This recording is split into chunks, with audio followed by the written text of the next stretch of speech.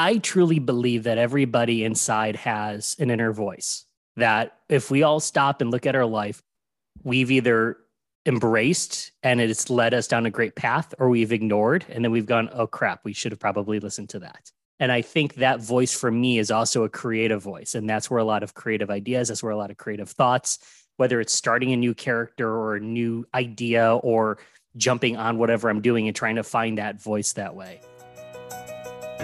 Hey, I'm Jordan Harding. I grew up watching my dad put on that suit and tie every morning and go out to successfully climb the corporate ladder. I thought I wanted to be him, but I was wrong. I needed to be me.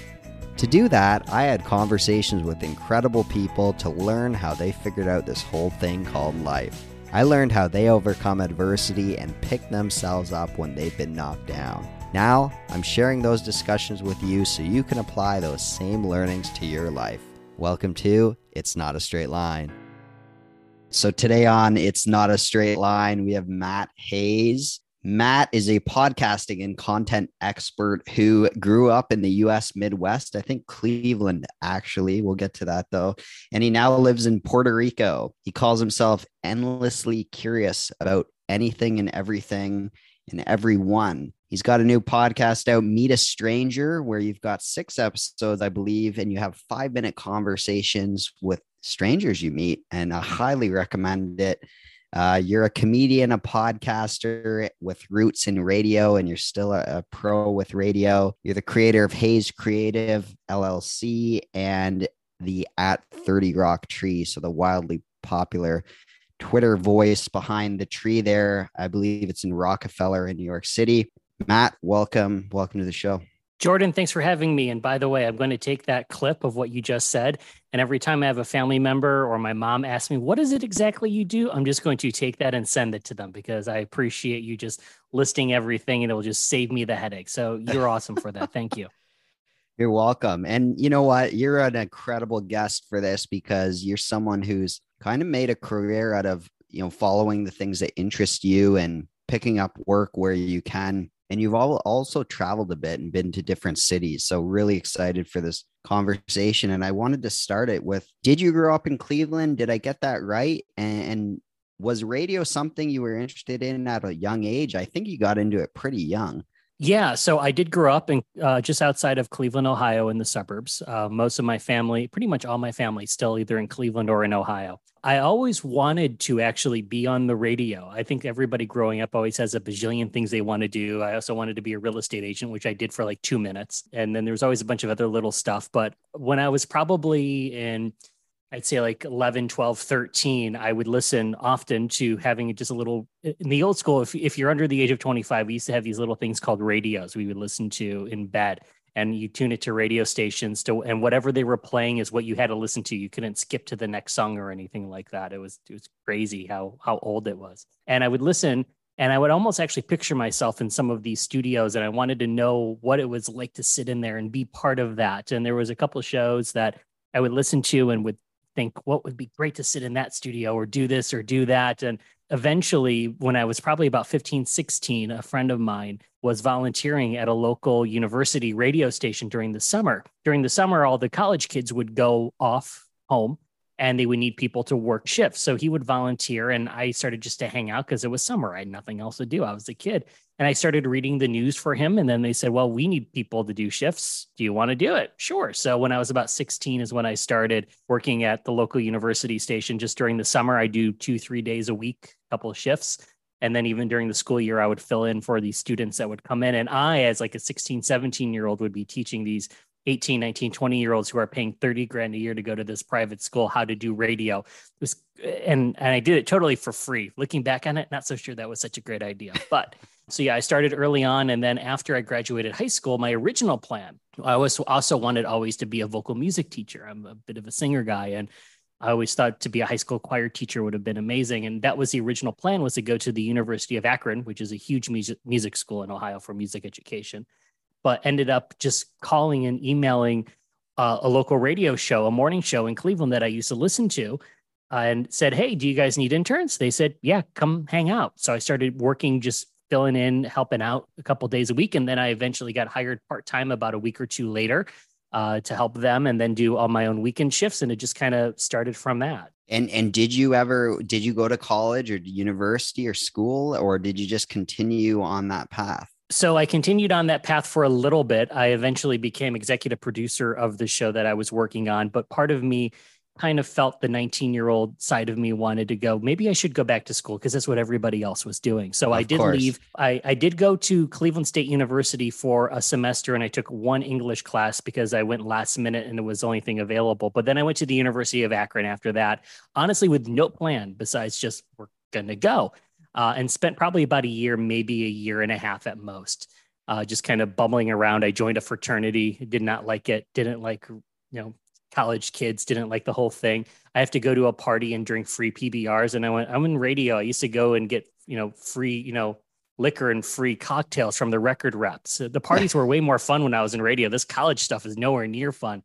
And then one of the other local stations in the area called and said, hey, we could use some help. And then I kind of got back into it from there. So I took a bit of a second of a break to go back to school for the completely wrong reasons. And so the reasons at that time were just, this is what everyone else is doing. This is maybe what my parents are thinking could be a great move. Yeah, pretty much. And I already started my professional career at that point. And I just thought, well, let's go see what it's like on the other side. But luckily I was able to kind of get my foot back on the door from there and then start moving forward again. And then when did comedy come into it for you? Like I've heard you on other podcasts, you say you've done comedy, and I think you're exploring now, being in Puerto Rico, some of the more things you can do virtually with comedy. I'm always very curious of how somebody gets into that field, because I don't know if you know, but I used to work at Just for Laughs, right? So I used to come across a lot of comedians, and it's very interesting to hear their paths of how they went in that direction. Comedy has always just been something I think I did. I know technically, if you look at my profile and all, I actually debate that in my head. Do I call myself a comedian, or am I more of a humorist? Which is it? Because I've done some stand-up stuff, but I don't get along really with the stand-up world. I'm more of a writer. I'm more of a creator, creating unique types of comedy. So it's always kind of this battle in my head. And then comedians want to argue who's what title are you? And I really am so bored of having that conversation with them. I'm like, do you make people laugh? Yes. Great. That's all that matters. That's what matters. That's true. So when I was in radio starting out, pretty much was doing a lot of comedy stuff. My career eventually took me radio wise. I was still working in Northeast Ohio. I decided that I wanted to expand in the entertainment world. So I moved to LA for about 2 minutes, started to do some comedy stuff and learn about the world out there. But I already had built up some network connections just naturally without even thinking about it in New York. I had a lot of radio friends there and just knew a lot more people over there. My father was very sick for many years, and I would end up going back to Ohio often, where I'm from. And it was easier to make the 6-hour drive from New York to Ohio than jumping in a plane and flying cross country. So I switched coast to New York. And that's where I really started to explore more about doing different types of comedy, different types of projects with that, dabbing into television, doing some writing, creating a Twitter account as the Rockefeller Center Christmas tree. And while I dabbed in the comedy world and would do open mic nights and work some clubs, and I was doing a lot more comedy, though, as like a host MC for private events and corporate events, which I loved more because I still have that entrepreneur side of me, connecting with clients and creating a unique environment. I loved that more than working a club where you're getting paid $50 and getting a bottle of water and arguing with other comedians, and then trying online with unique different types of projects. It's amazing to me how in today's day and age, you can have a piece of plastic or metal full of gadgets and chips in your pocket that you can post something and make someone laugh on the other side of the world nearly instantaneously. And there's so much power in that. And I've been more intrigued by what could potentially come from that than kind of going the traditional route. So pretty much over the last few years, I've been expanding in not only my personal projects, but working with clients on different types of comedy projects, and also looking at growing my business in the creative side of where can we find other opportunities to create comedy or find businesses or products and implement that on in there. To me, that's kind of the fun playground I like playing in now. Yeah. And I think I've heard you speak before about how in New York, it's just amazing to look at the ads or the marketing and just see how creative or, funny some of them are. Yeah. What's an example of something you help a client with where it's got that humorous side to it? Do they come to you and they want some content for a potential product or an ad? What's an example of that? Well, it really depends on the client and what their goals are and what the type of project is. It can really vary. As a prime example, I do write a Twitter account. It's a fun project called 30 Rock Tree, where it's a writing as the Rockefeller Center Christmas tree in first person. It has this whole personality and an image that I built up just randomly a few years ago, that kind of plays up on New York, plays up on somebody moving to New York, growing their life and all, and wanting to become a star, and that whole process of what it's like to come from a tiny little town where nobody knows you, and then you're put up and glammed up and dolled up, and they put you in front of TV in front of millions of people, and genuinely a million people a day come by and take a selfie with you. It's going to get kind of an ego. So that was just kind of the fun little project. But from that, then I actually, in the last year or two, have started to build up a relationship with Rockefeller Center, where the tree is located. I'm still independent. I still do my own thing. They don't pay me. There's none of that. But they've actually reached out and said, hey, we want to do some writing projects with you. We have a blog. We have some things. What can we do? And we started to work on a couple different character ideas. We wrote one as Prometheus, which is the Greek god statue that sits right below the tree. That's there year round during the winter's ice rink, during the summer's a restaurant. So they reached out to me and we started writing a character about that. Sometimes it might be a social media thing. Sometimes it might be more of trying to write TV commercials, which I've done and pitched to a bunch of people. So it really depends. And also too, I'm kind of in this experimental stage still in my life with my business too, where I am experimenting more with, does this work with this type of client? Can I offer it more in this way? What are the other options and opportunities? Because there's so much potential. And I catch myself, I think a lot of people, sometimes it's so easy to get overwhelmed with opportunities and ideas when they come flowing. And I've had to force myself to start focusing a little bit more of, yes, this is exactly what's perfect with this, how we can do this. And how do you approach those character developments? Like, did you just look at this tree and think, okay, this could become a character? Like, how do you get those creative ideas flowing? If the listener is like, hey, I'm just not as creative as Matt, and surely I'm not probably as creative as you, but I know there's tricks where you can help the creative juices flow. I truly believe that everybody inside has an inner voice, that if we all stop and look at our life, we've either embraced and it's led us down a great path, or we've ignored and then we've gone, oh crap, we should have probably listened to that. And I think that voice for me is also a creative voice. And that's where a lot of creative ideas, that's where a lot of creative thoughts, whether it's starting a new character or a new idea or jumping on whatever I'm doing and trying to find that voice that way. So for me, I get asked, what is your creative process?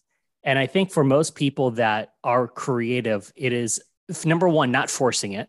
And number two, knowing yourself, what you need to do to get yourself in a place where you can hear that inner voice. I know if I sit down and try to write a tweet and I'm trying too hard, I can read it and go, it's not going to go anywhere. And I'll put it out there and test it and it won't do anything. Okay. But it takes moments of going for a walk, knowing how I can relax myself, get out of my head, clear it out, let the space open itself up. Then all of a sudden, genuinely, a lot of the ideas that come to me randomly come to me when I'm in that relaxed mode. And it's, oh crap, that's a great idea. I need to go write that down, or I grab my phone and send myself an email or put it in an Evernote thing. The best way and most creative thing, and this is, I think, true for every element in life, even if you need to make a tough life decision, when you think about it, you're sitting down and you're trying too hard and asking a million people, you're trying to find outside sources to get your answers. But all of those answers for whatever it is in life are inside. And you need to learn can you do, whether it's meditation, whether it's walking, whether it's finding things that you find inspirational and creative for yourself that makes you laugh and relax. And that can kind of spark the idea in your head.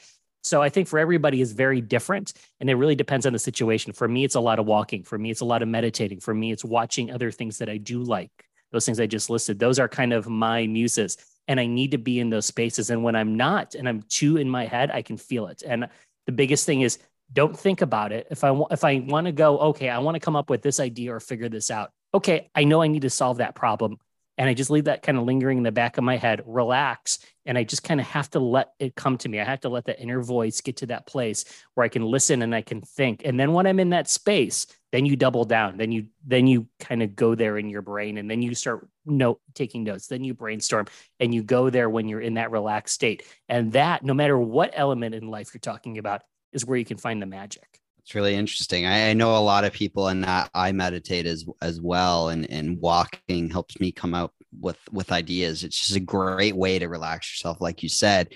Do you use an app, or do you have a certain meditation thing you follow, or what do you do? This is actually a question I've been talking about with my coach and mentor for over the last couple of weeks, because I have used a wide variety. I've used the Calm app. I've used some free YouTube ones. I've used Insight Timer and found ones on there.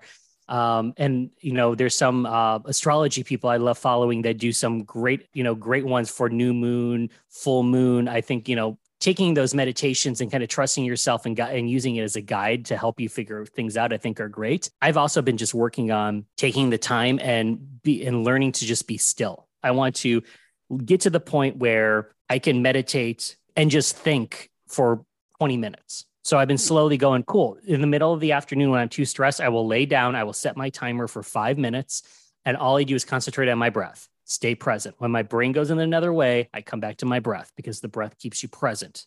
It drives you back into this moment. And then I just have been kind of expanding that.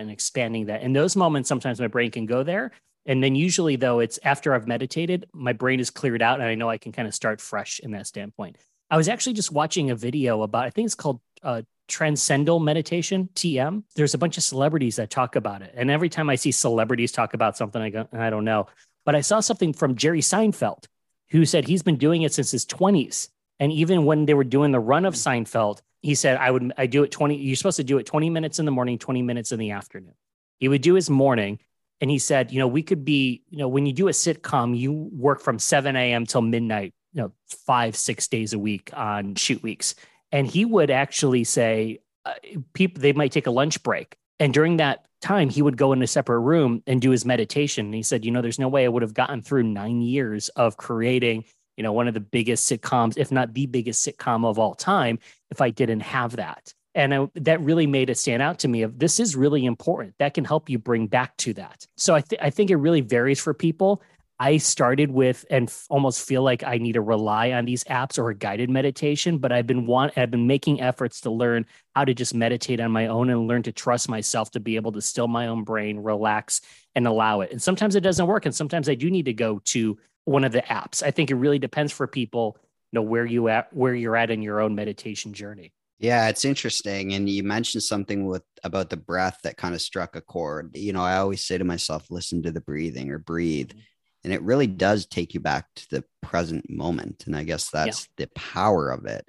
Absolutely. And because when you think about it, when it's our last day on this earth, when it's that last moment, we lose our breath and that's it. We're no longer present. Breath is what keeps us here alive in this moment. And even learning that element is so refreshing and so powerful when you learn how to be able to come back to your breath. And all of a sudden you get out of your head and you get back into your body and you get back into that present moment. And it makes whatever you were so lost in your head just seem like nothing, because you're brought back to here. Because we don't have the past anymore. We don't have the future yet. We just have here. And if we can concentrate and learn on the breath, we can gain so much, not only insight, but more control over our brain, our bodies, and just our lives and how we present ourselves in life. Agreed, for sure. What about, Matt, you say like, oh, I spent a few minutes in LA. I think you said that about your real estate career as well. Of course, the themes, like it's not a straight line. So what did you know when you were in LA where you're like, this isn't for me, I'm going to go to New York? Well, I've made so many zigs and zags from starting in LA and then went to New York for 10 years and then went back to Ohio because my father got sick and passed away and I had to help family. And then, I had to figure out where I was going next. Was it going to New York? No, I guess I'm going digital nomad. I'll go to London for a while. I'll go to Toronto and Montreal. I'll go out west and explore the Pacific Northwest, go back to LA, come down to Puerto Rico. Oh, I like it here. Okay, this might be a good idea. Every single time I've had one of those moments, it's a mix of two things. Number one, I think I'm very antsy. I get bored very easily. I like that change. I don't like staying in the same spot for a while, which is good and bad. This says a lot about me, about that element of wanting to settle or not settle. I've settled a little bit, but not totally settled. But I need that out from a creativity standpoint and life standpoint. I just know there's so much to see and do. Let's take those chances. And I get antsy. I get bored of, I've been here for this for a while. Or like when I was in LA, I just knew that I didn't vibe, I didn't fit. I wasn't making the right connections. It just wasn't the right people. I wasn't doing the type of work I wanted to do. I've always been more of a lover of New York City in general as a city, and knowing that I had my connections there, and just knew that part of me said, that's where you need to go. You have your connections there, but also, you can make some things happen through them. That might be that shift you need to make. And I think part of it is taking a leap of faith too, and having a little bit of fun with it. I didn't know what was going to happen. I genuinely, when I made the decision to leave Cleveland and go to LA and go, let's start something new. This was in 2008. I did it in June or July. I found a place to stay on Craigslist. I sent some random guy who had a house for rent and had rooms for rent, $500 via Western Union. And I drove out there, never being there. And there was a moment where, after driving across America, it took like 2 or so days, and I'm standing in front of this house in Granada Hills, California, in the northern part of the LA Valley, of the valley there. I remember standing in front of the house just going, what are you doing? All of a sudden just hit me. Like, you just drove cross country. You're walking into a house full of strangers, not knowing a single thing, in a part of the country you've never been, not really knowing anybody. What the hell are you doing? But it was part of that journey. It was part of that fun. And it was that, well, we're here. Let's do that. And even though I think I knew that I didn't know where it was going to take me, it was something I needed to do. And there have been so many of those little moments in my life where I've gone, I'm either bored, or I need a shift, or I need a change. I just feel this push this way, this new thing. I don't know where it's going to go, what's going to happen. But now that when I look back on those moments, and I think what happened after that, and I see who I met, what I learned, where I went, what I became, who I became as a human being, you have to make those shifts. You have to make those jumps. Because what's the worst that happens? I didn't make it in LA. I went back to Cleveland for 2 or 3 months. Okay. But then I shifted to New York. It always ends up working out in the end anyway. Yeah. And then you said 10 years in New York, and now you're in Puerto Rico. Pretty different places, right? Just a little bit. There's a lot of similarities, because what's amazing is that while this is the Caribbean and island life, there are so many Puerto Ricans that live in New York City that there's some elements of just the vibe and culture where I go, oh, this kind of feels some elements like New York City with some certain things. So yeah, very different in Caribbean island life. But at the same time, there are times where I go, I think my time in New York kind of taught me some things to prepare myself for being here.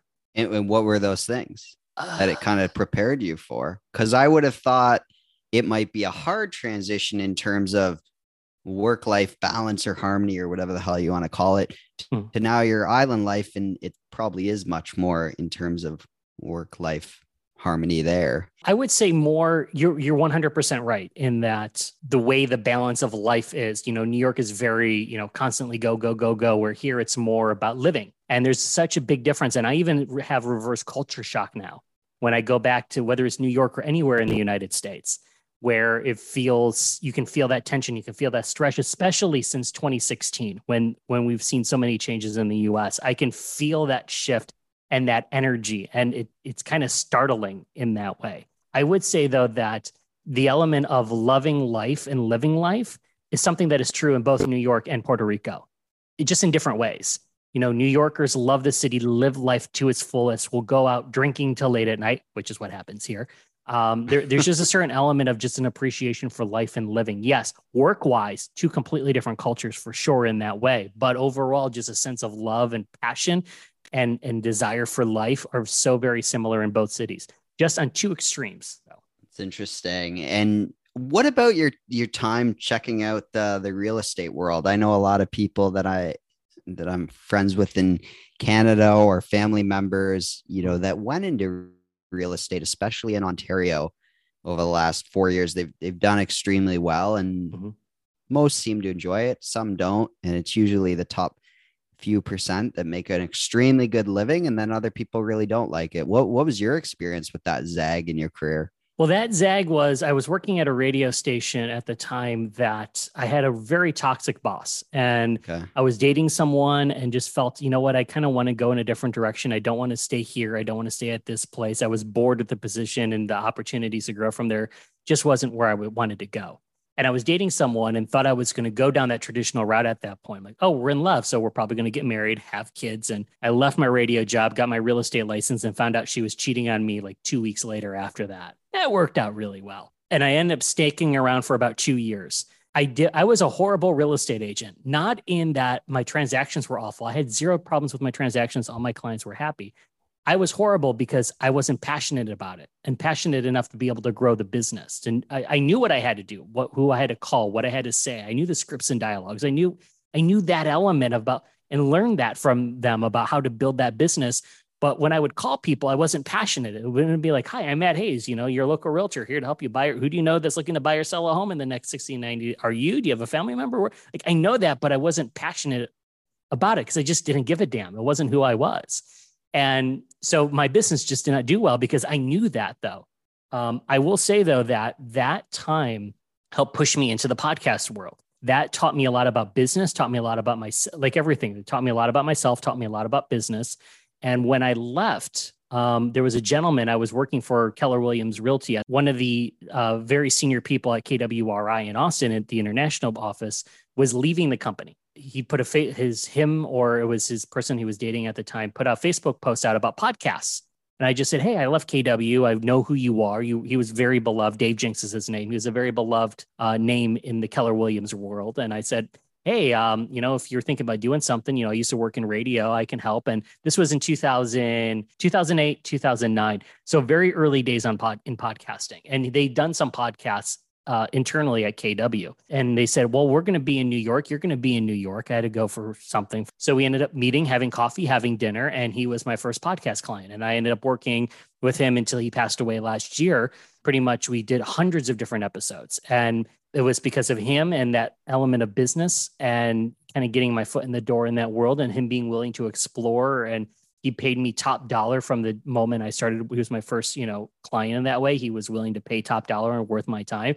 That taught me so much that I can create something and build something different that way. So while the real estate element was fine, would I go back into it?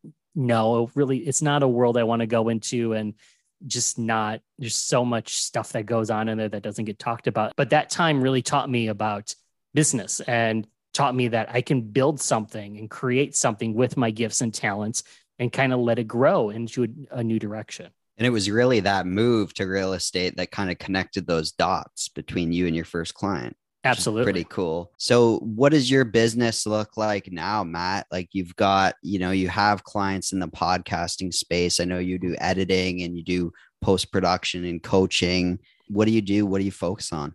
So right now, the majority of our work is podcast production, development, consulting, working with people to become better hosts, to become better podcast guests. While we've had this big expansion and growth in podcasts in the last 2 years, especially since the pandemic, there's also been a problem, though, of the quality of the type of content. And that's something we definitely focus on because, yes, there's more podcasts than ever before. More people are trying to vie for everybody's attention that way. And when you're competing against, major players, in the United States, iHeartRadio and PR, Barstool in the US, and in Canada, people like the bigger players like the CBC, Rogers, and all those guys, you have to be at a certain level of quality to really stand out. And we work on that with our clients, whether it's an Emmy award-winning television host, entrepreneur, B2B, B2C.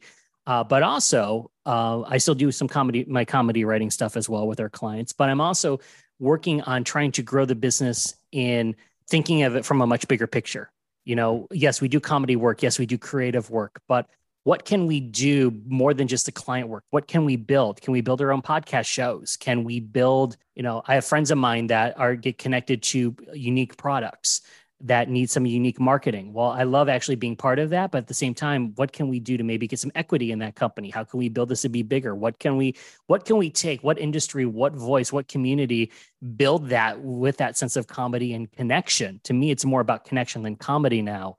And we use comedy as just a way to be able to do that and to build something bigger. So we're experimenting with a bunch of different things in that way. Like I said, I'm kind of in this, that next step. What is that for me? I'm kind of bored a little bit with what I'm doing. I love my clients and my work, but there's some other opportunities in some of these spaces. So I'm having more conversations. I'm having more connections and finding some new outlets and finding new ways to be able to grow it in a different way. And I find that to be, unbelievably exciting. For me in this last year or two, it's become more about realizing how much while I'm a comedian and a voice and whatever, but I'm a connector. My job is to connect. My job is to create community. It's always been that way. When I was on the radio, it was that way. When I would host an event, I'm creating community in the moment, in those four walls.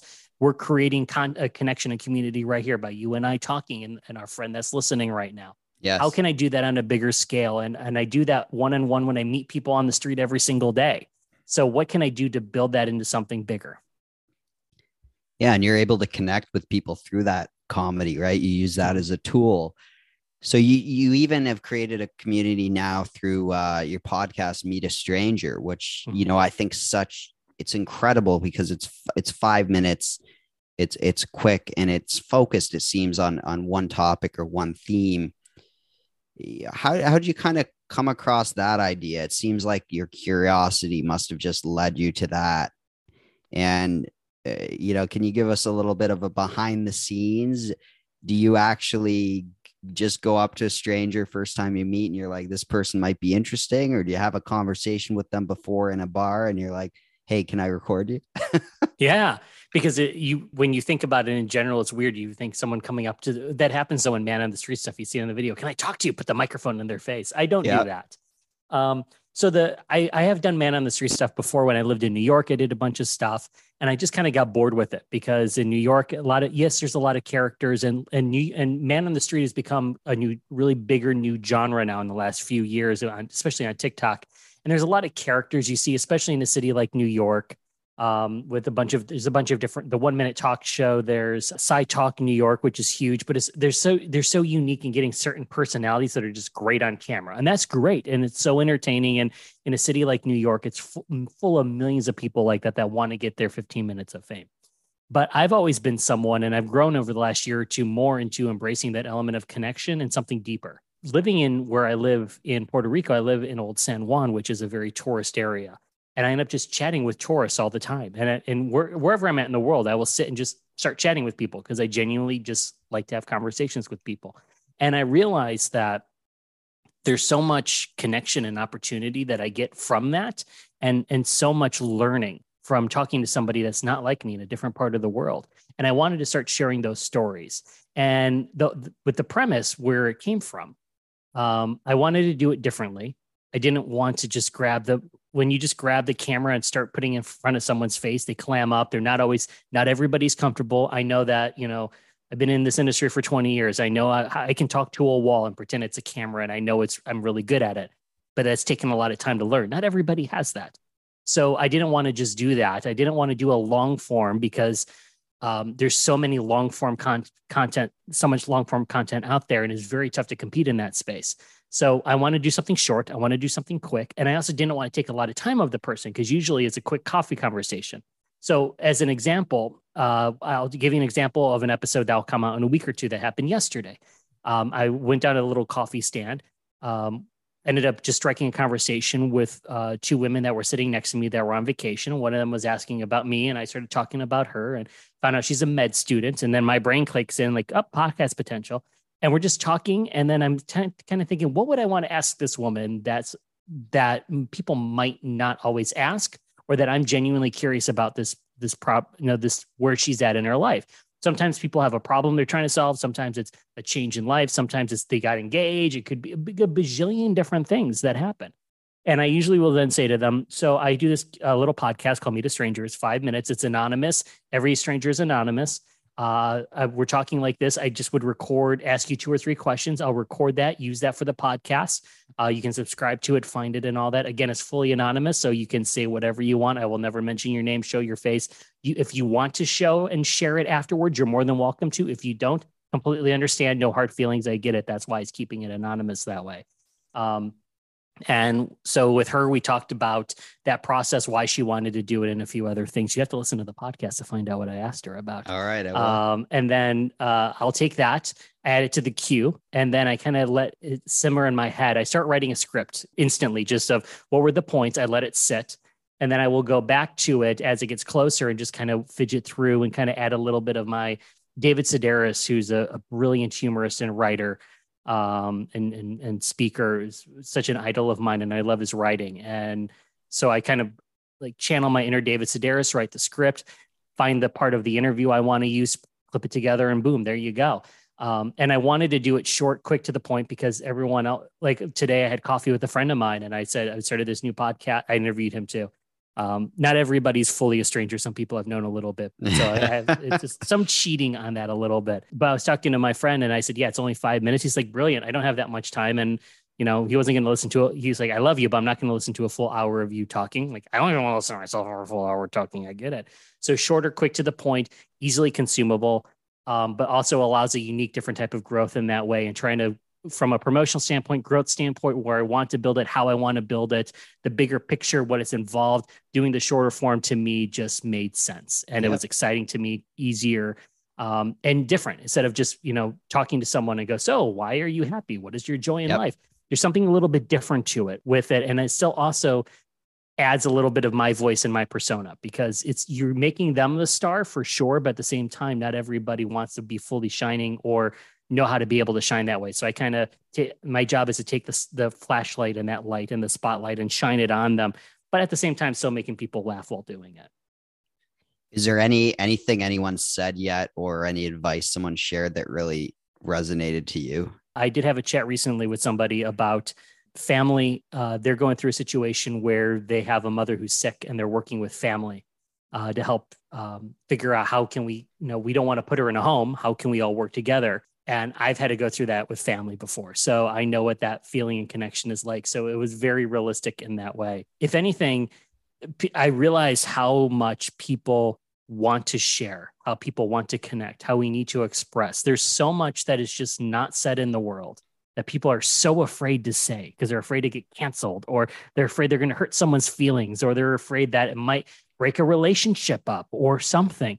But the thing is that we all have these things that are bubbling up inside of us, and it's not necessarily a bad thing. Like, yeah, there's some things you should probably not say because genuinely it's crap and you are going to get canceled, and rightly so. But I think in our own one-on-one connections and conversations, I'm starting to realize from what people have been telling me, there's stuff that comes out that they should be saying out to the world, or saying to a family member, or saying to a colleague, that need to come out. And if anything, I'm hoping that this project will build that sense of community where people can feel that they can have a conversation with a stranger, or even it's not only about connecting with somebody else, but it's about connecting with yourself and feeling comfortable enough to be able to share and connect. Because if you're not comfortable with yourself, it's very difficult to connect with your own family member, let alone a stranger at that point. And once you turn inside and connect with yourself, then connecting with somebody else on the outside just becomes a million times easier and more exciting at that standpoint. Yeah, I really like what you're doing. I recommend people checking it out on wherever they get their podcast. There was somebody on here in the first 10 episodes I did, and then the listener may have heard the episode, but it was Pete Bombachi, and he's in Canada. He ran Movember Canada for 5 years during its big uprising in terms of fundraising in Canada. And he has a great movement called the Genwell social connection. And it's all about getting people to connect in person, talking to strangers. And yeah, it's really great what he's doing. And I enjoy what you're doing as well. Matt, where can people find you or connect with you? I know you say you're on all those evil social platforms, and you can find me, like you said, on all the evil social media channels, as I like to say, at Matt Haze, MATTHAZE is where you can find everything. And Meet a Stranger, like you said, is on every single podcast platform that you can imagine on Earth. And if there's one I'm missing, please let me know at Go Meet a Stranger. But everything is pretty much Matt Haze or at Go Meet a Stranger. Well, Matt, it's been fun chatting with you today. And I got to ask, do you say that evil social media channels, and I'm putting quotes for the listener, because you have a love-hate relationship with these big companies, or is it just a funny thing you like to say? I think it's a mix of the two. I think it's more of an irritation of the algorithms and what you have to play with. And that kind of does annoy me, how much control they have over some things. Yeah, I find a bit kind of odd, and think some of them, certain companies, Meta, that haven't taken full responsibility and control over, especially on this side of the border over the last few years. But it's also a lot of fun, though, too, because we do spend so much time complaining about it, yet we spend hours in front of it every single day anyway. It's so bad and so evil. Oh, my God, did you see this food recipe on TikTok? It's great. No. So it's kind of it's a tongue in cheek. It's kind of a mix of the two. It allows me to be able, like we said at the beginning, it allows me to be able to make a joke, connect with somebody on the other side of the world and make them laugh, even when I'm sleeping. That's amazing. It's mind boggling to think how connected and powerful we are in a world that way. But then it's also crazy to think what we have utilized that for, and how bad it can be utilized. And that to me is the evil and scary part about it. So if I can do, some little bit to make someone smile then I'm more than happy to do it. Well, that's awesome. Well, Matt, thanks a lot. And I'll talk to you soon. Thanks, Jordan. Love the podcast. Thanks so much for asking me to do this. Really appreciate it. What did you take away from our chat today? I'd love to know. Let me know on Instagram at It's Not a Straight Line or connect with me on LinkedIn. If this episode was helpful, would you mind leaving me a review on whatever podcast app you use? I'd really appreciate it.